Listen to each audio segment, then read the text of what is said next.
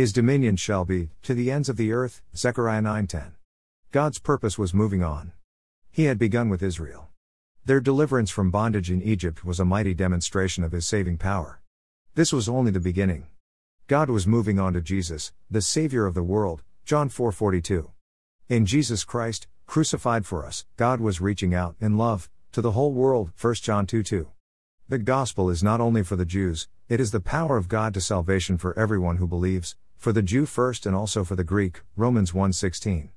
Jesus is calling us, His redeemed people, empowered by the Holy Spirit, to take His message of salvation to the ends of the earth. You shall receive power when the Holy Spirit has come upon you, and you shall be witnesses to me in Jerusalem, and in all Judea and Samaria, and to the end of the earth, Acts 1:8.